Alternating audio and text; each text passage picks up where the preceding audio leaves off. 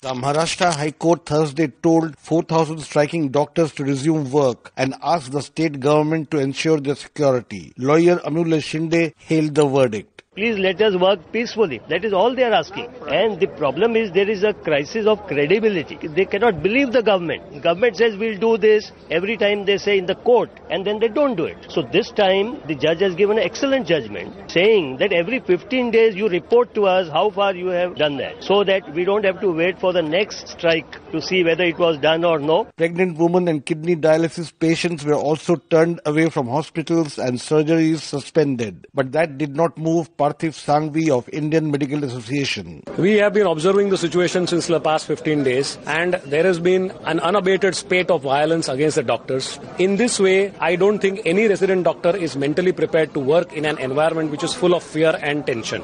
In order to support these resident doctors, we at Indian Medical Association, a representation of 40,000 member doctors across the state of Maharashtra, have today decided to go on an indefinite strike for these resident doctors till their demands are not met, and that is provision of adequate security. In Delhi, 20,000 doctors walked away from medical wards on Thursday, and those who manned emergency services came in battle gear, explained physician Mohit Gupta. They are giving an indication to the whole public that doctors are not secure, they are not provided with the security. So if judiciary says this type of things, then we have to find out some solution, and the solution we are trying is that we will provide helmets to all our residents so that at least they can save their heads. It may not be a good day to fall ill in Maharashtra, and worse still in Delhi, where this weekend could see a medical crisis unfolding. For Newsbreak, this is Rana Sen reporting from New Delhi.